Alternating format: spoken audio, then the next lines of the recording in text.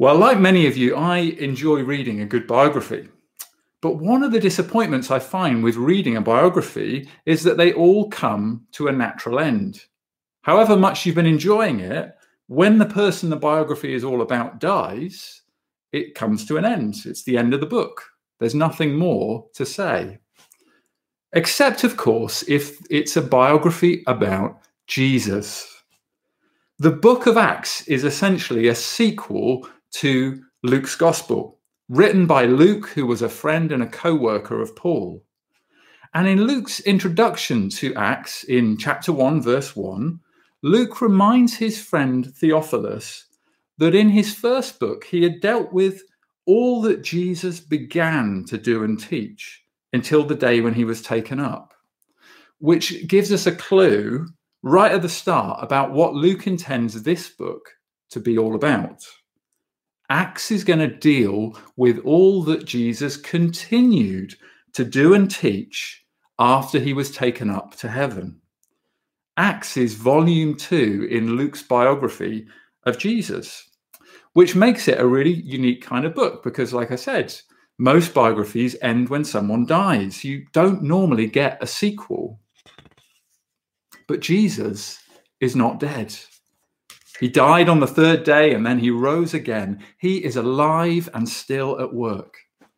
Which brings us to the title of this book. It's traditionally been called the Acts of the Apostles, not that Luke himself gave it that title, but a better name for it would really be the Acts of Jesus and the Holy Spirit.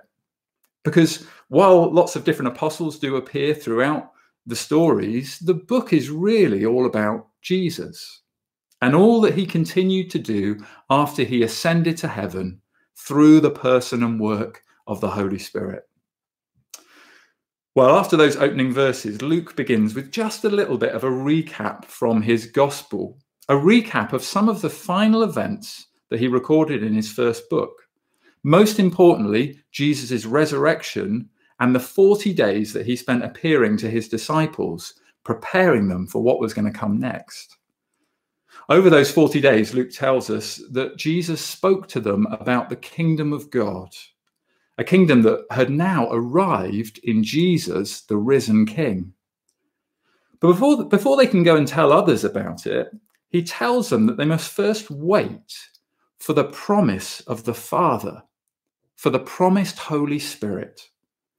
And in chapter 1, verse 8, he tells them why. And do follow along if you've got a Bible this morning in the book of Acts. It's this verse, chapter 1, verse 8, that in many ways is the theme sentence and the roadmap for the whole of the rest of the book of Acts. This verse is like the zoom out button on Google Maps that allows you to see the whole journey from start to finish. Here it is, verse 8. Jesus said, "But you will receive power when the Holy Spirit has come upon you, and you will be my witnesses in Jerusalem and in all Judea and Samaria and to the end of the earth." So if we want to know how the book of Acts is structured and where everything is headed, here it is in a nutshell. The book of Acts is all about the unstoppable spread of the gospel. The Holy Spirit is going to come upon Jesus' followers and then send them out as witnesses to tell of his life, his death, his resurrection, and his ascension, and offer the salvation that's now available in his name. And that message, Jesus says, will spread out like ripples in a pond from Jerusalem, chapters 2 to 7, to Judea and Samaria, chapters 8 to 12, and on to the end of the earth, chapters 13 to 28. And the first ripple in the pond, with the disciples as his witnesses in Jerusalem, begins in chapter 2 on the day of Pentecost.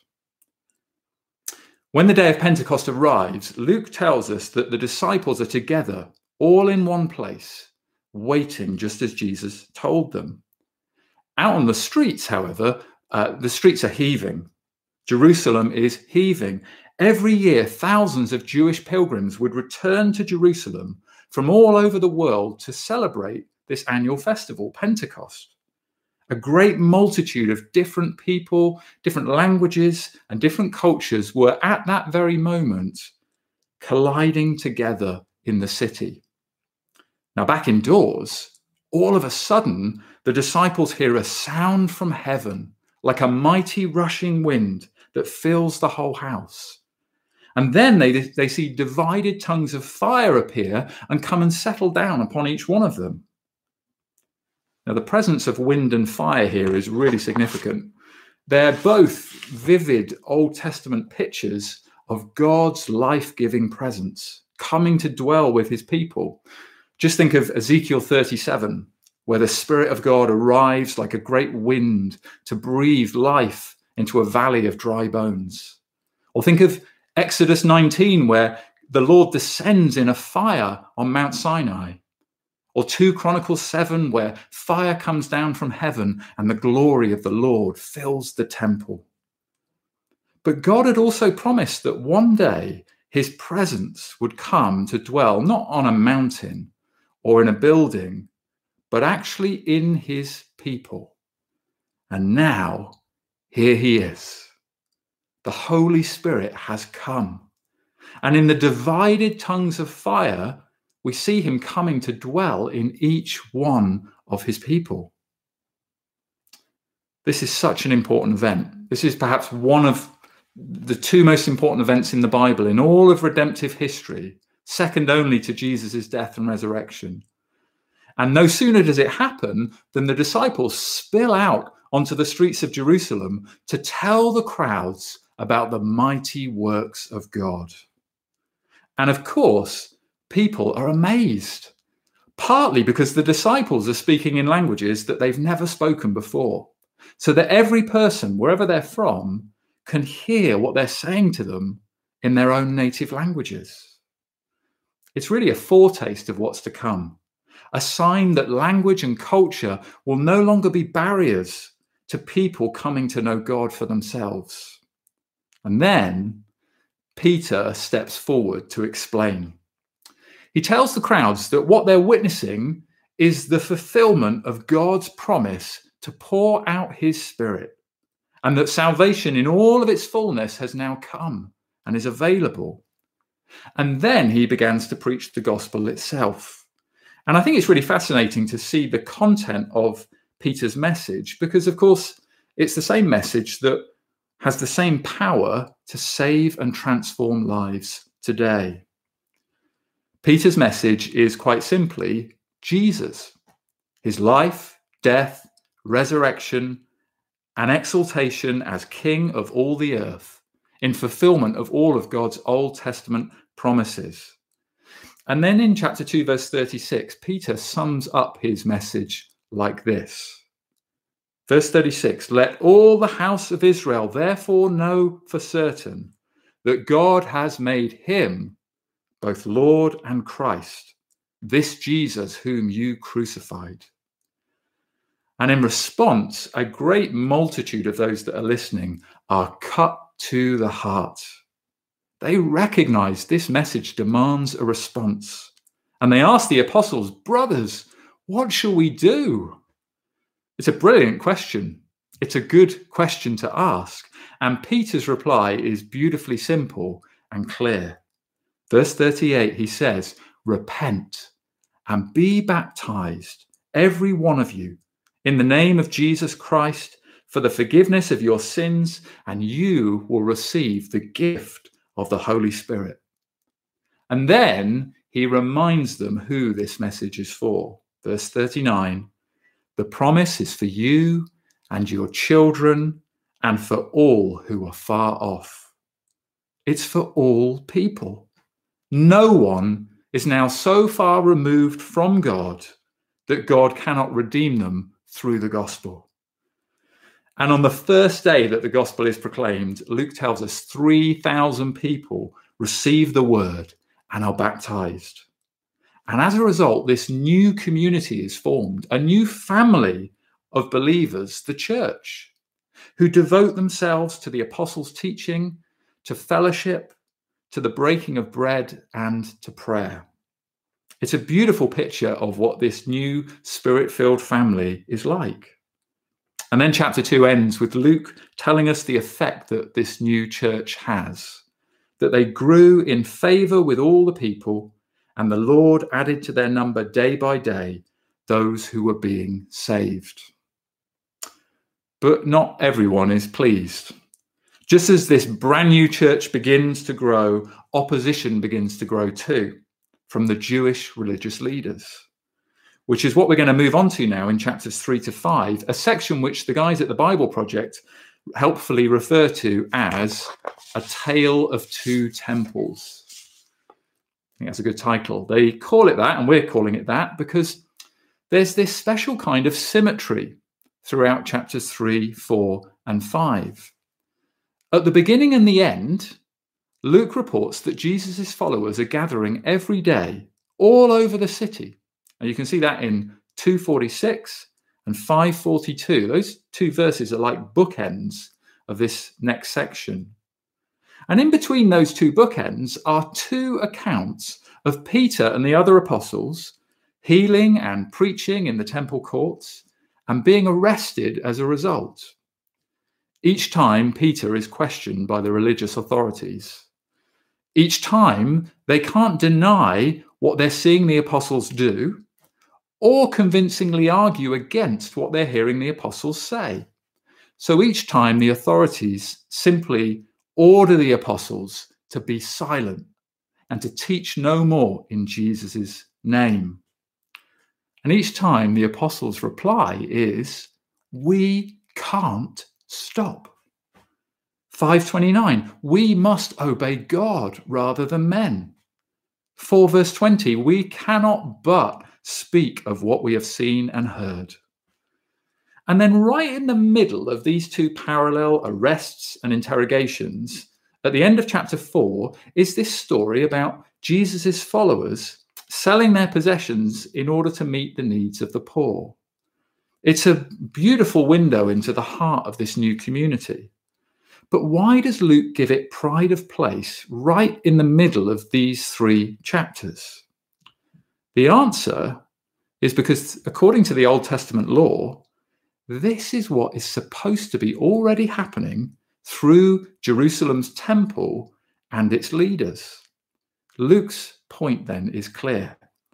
Jesus' followers have become a new temple. What you now have in Jerusalem are two rival temples. One is the physical temple that Herod built for the Jewish people, and the other is this flesh and blood temple, this living temple that Jesus is building out of his followers. And as the Bible Project guys put it, the new temple of Jesus' community is fulfilling the purpose that God always intended for the Jerusalem temple, to be a place where heaven and earth meet, where people encounter God's generosity and healing presence. The old temple has been superseded along with its religious leaders. So that's the big picture of chapters 3 to 5, this tale of two temples. But there are just a few other things to notice in these three chapters as well before we move on, and things to look out for as we read Acts this month. First, the apostles will not stop sharing the gospel, no matter the opposition. And they do that not only out of obedience to God, but also because they know, chapter 4, verse 12, there is salvation in no one else. For there is no other name under heaven given among men by which we must be saved. This is a message so important, so vital, and so good that they simply can't keep silent about it. Second, in response to opposition, the first thing that the believers pray for is not rescue from opposition, but boldness in the midst of it. And God powerfully answers their prayer. Chapter 4, verse 31, and when they had prayed, the place in which they were gathered together was shaken, and they were all filled with the Holy Spirit and continued to speak the word of God with boldness. And third, nothing, notice this, nothing can stand in the way of the gospel going forward. It simply thrives and spreads in the face of opposition. On the day of Peter and John's first arrest, at least 2,000 people believe their message and are joined to the church. Just before their second arrest, Luke reports in 5 verse 14 that more than ever, believers were added to the Lord multitudes of both men and women. And one particular Pharisee, Gamaliel, perhaps knowing more than he knew, really captures it well when he warns his fellow leaders, if this is of God, nothing will stop it. How utterly true that is. The gospel is the power of God for salvation, and no one can stand in its way. But there will always be people who try. And moving into chapter 6 and 7, the persecution of the church now really does begin. At the beginning of chapter 6, the church continues to grow. And for several reasons, new leaders and servants have to be added, including a man called Stephen, who is a bold witness for Jesus, a man full of the Spirit. Not long after, as Stephen is preaching about Jesus and working signs and wonders among the people, a dispute arises between Stephen and certain Jewish men from the synagogue. Stephen's responses to his opponents just leaves them dumbfounded. They simply can't refute what he's saying. And so they decide to attack him with trickery and false accusations, with lies instead. They secretly arrange for others to falsely accuse Stephen of speaking blasphemous words against God and against the Mosaic law, and even of threatening to destroy the temple. And in response to their accusations, Stephen gives them, and I love this, he gives them in response a lesson in biblical theology. He gives them a passionate and powerful overview of the whole of the Old Testament. What he does is he retells the story of Israel, and he shows how Jesus is the fulfillment of all God's dealings with them over the centuries. He also highlights the fact that God's messengers have always been mistreated by his people. Israel have had a long history of resisting the Holy Spirit, just as Stephen's accusers are doing now. It's a courageous speech to make, especially in front of such a hostile crowd. His words cut deep, but rather than softening their hearts in repentance, they harden them in an almost uncontrollable rage. Like animals, they grind their teeth at him. And then with fingers in their ears, they rush at him, drag him out, and beat him to death with stones, making Stephen the first Christian martyr, and by no means the last. In fact, it's at this point that Luke records, just over into chapter 8, verse 1, there arose on that day a great persecution against the church in Jerusalem. It's no longer just the apostles and the other leaders who are under attack. The whole Jerusalem church, made up of, remember, thousands of new believers now, are now experiencing persecution. And as a result, most of them are driven out of the city and scattered. It must have seemed like a great tragedy.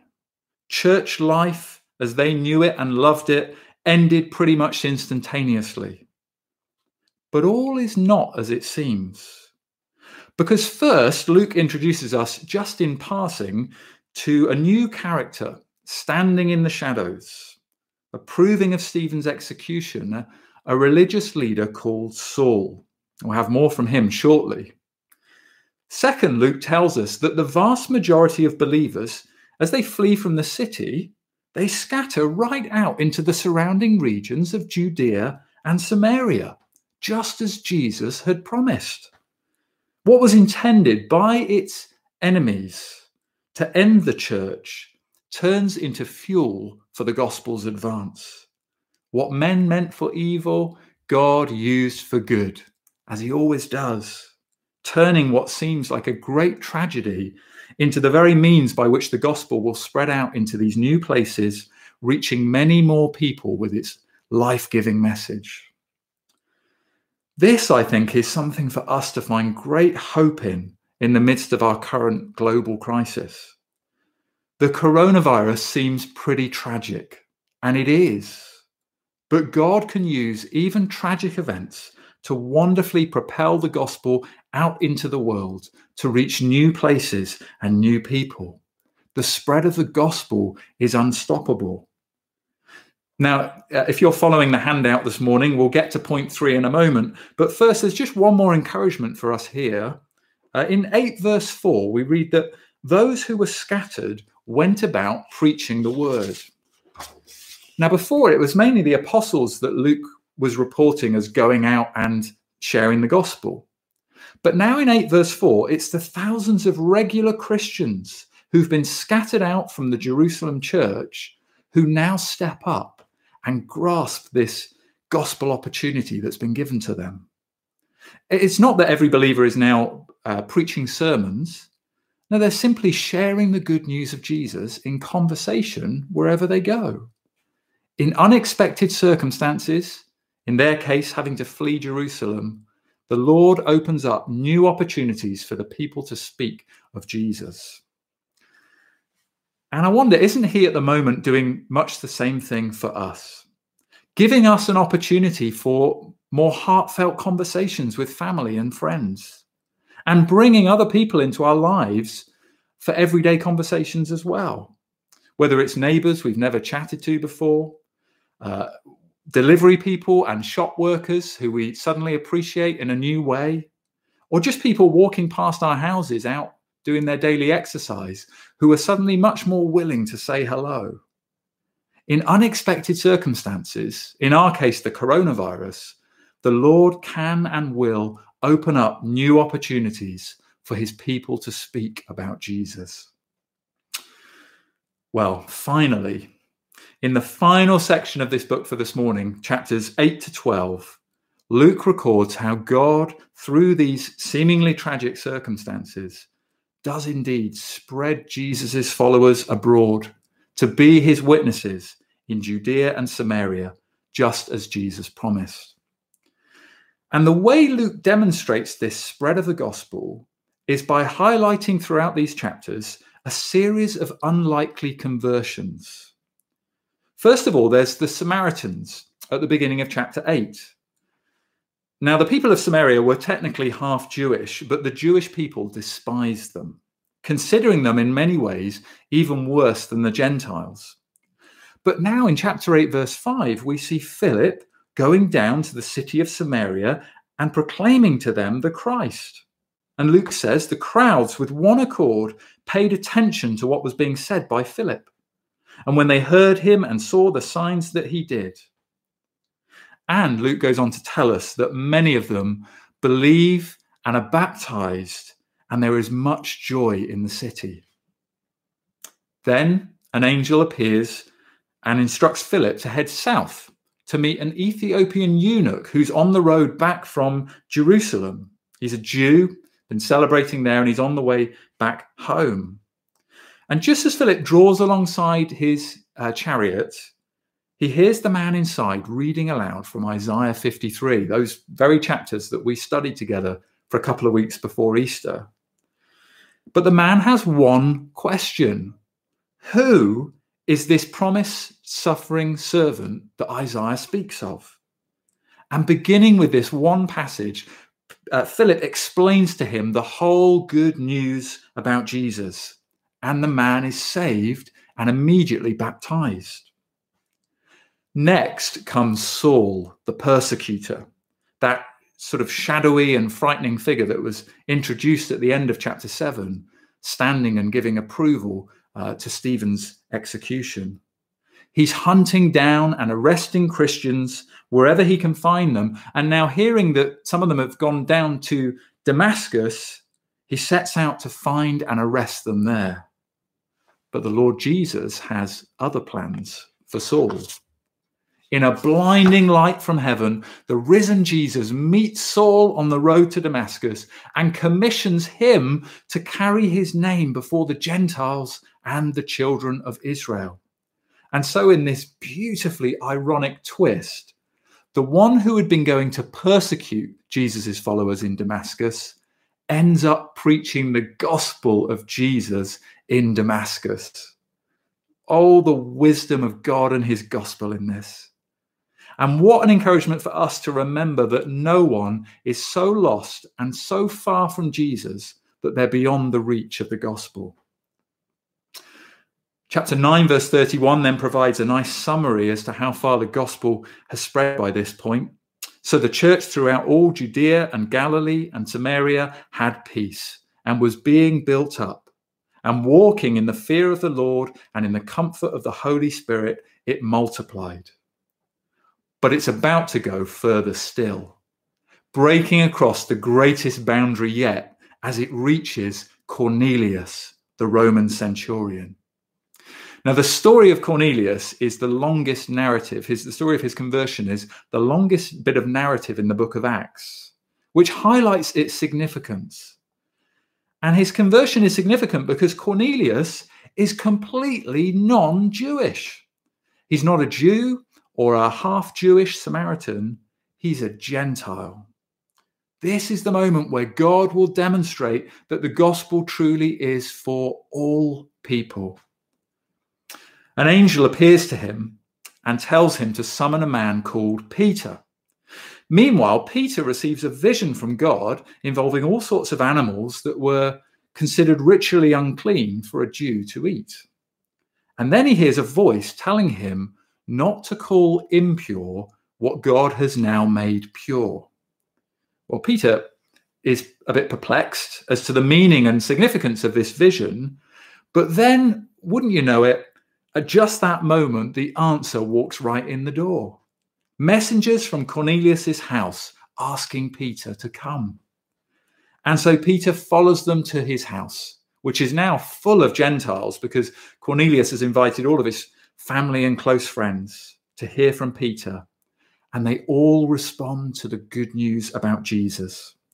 And then, to top it all, the Holy Spirit turns up, just as he did at Pentecost in chapter 2.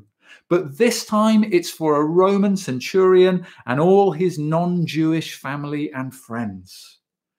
And the Jewish believers who've traveled there with Peter, we're told in chapter 10, verse 45, were amazed because the gift of the Holy Spirit was poured out even on the Gentiles.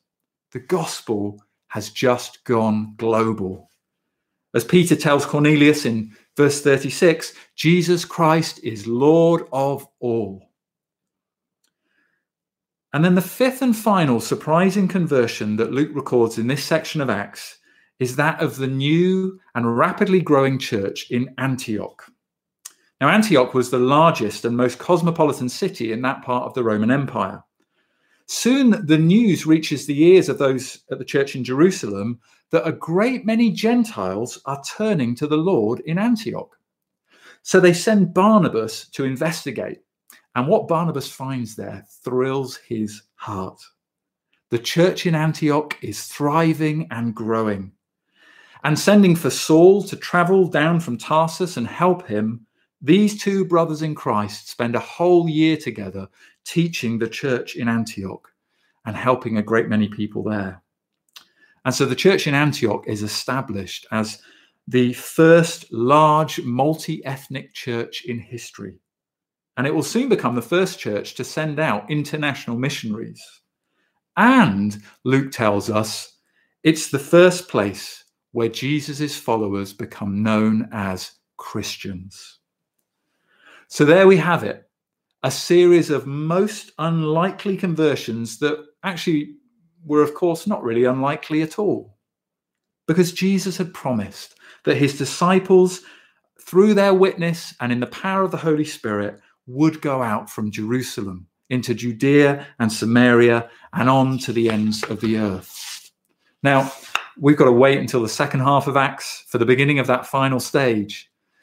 But finally, for this morning, in this half, Luke turns our attention back to Jerusalem in chapter 12 to give us an account of the apostle, the angel, and the king. Now, I've got to confess, I stole that title because I just think it's brilliant. The apostle, the angel, and the king. Back in Jerusalem, King Herod has executed James, the brother of John. And now he's imprisoned Peter and plans to publicly execute him too at the first opportunity. And he's not taking any chances. No doubt aware of Peter's former prison breaks, he assigns 4 squads of soldiers to guard Peter this time. That's 16 heavily armed men. Peter is utterly trapped. But not far away, at Mary's house, the church gathers together to pray. And suddenly, during what was probably the night before his execution, Peter is freed by the angel of the Lord in what has to be the most remarkable prison break in the history of the world. The guards have no idea. Even Peter thinks he must be dreaming, and back home where the believers have gathered to pray, when he does turn up at the door, they almost don't let him in. They're so surprised that God has actually answered their prayers. Peter is free, and soon afterward, Herod is the one who meets an untimely end. As John Stott writes, at the beginning of the chapter, Herod is on the rampage, arresting and persecuting the church leaders. At the end, he is himself struck down and dies. The chapter opens with James dead, Peter in prison, and Herod triumphing. It closes with Herod dead. Peter was free, and the word of God was triumphing. Such is the power of God to overthrow hostile human plans and to establish his own in their place. The point is this: the mission of Jesus' church and the advance of his gospel in the world cannot be hindered by any worldly power. Even in the face of the severest persecution, Luke tells us, verse 24 of chapter 12, the word of God increased and multiplied. And that's the story of Acts so far. It's a thrilling read. But just before we finish and just before we get down to reading it, I just want to highlight 4 repeated themes for us to look out for as we read through these 12 chapters together this month. First of all, first repeated theme is that Jesus is the fulfillment of the Old Testament. Luke repeatedly shows us that Jesus fulfills all of God's marvelous and gracious plans and promises that he gave throughout the Old Testament, which reminds us again and again that what we believe and trust as Christians is grounded in the truth of God's word, and his word never returns empty. God always keeps and fulfills his promises, so we can trust his word. We can proclaim and pass on his word, and we can expect his word to do great and mighty things. Second repeated theme is that Jesus is the good news of the gospel. Jesus is the good news of the gospel. Throughout the book, wherever Christians find themselves, the message that they treasure and the message that they proclaim is always the same. It never changes. It's always Jesus. His life, death, resurrection, exaltation, and return. And along with it, the invitation to repent and believe and receive forgiveness in his name. That same message then should be our treasure and our proclamation today too. Jesus crucified, risen, reigning, and returning. That's the glorious good news that saves. Third repeated theme is that God is saving a people for himself. Acts reveals to us again and again that God is not just out to save individuals, but to create a whole new family, a people for his own possession, who love Jesus and who love each other like Jesus. And as we've seen, this new family, the church, is made up of all sorts of different kinds of people. In fact, we heard it in the children's story this morning. This is God's very good idea. The gospel crosses over all barriers of geography, ethnicity, culture, and status. There is no one beyond the reach of God's saving power. There is no one who does not need to experience God's redeeming grace. There is no one who is not welcome to come into the new family of God.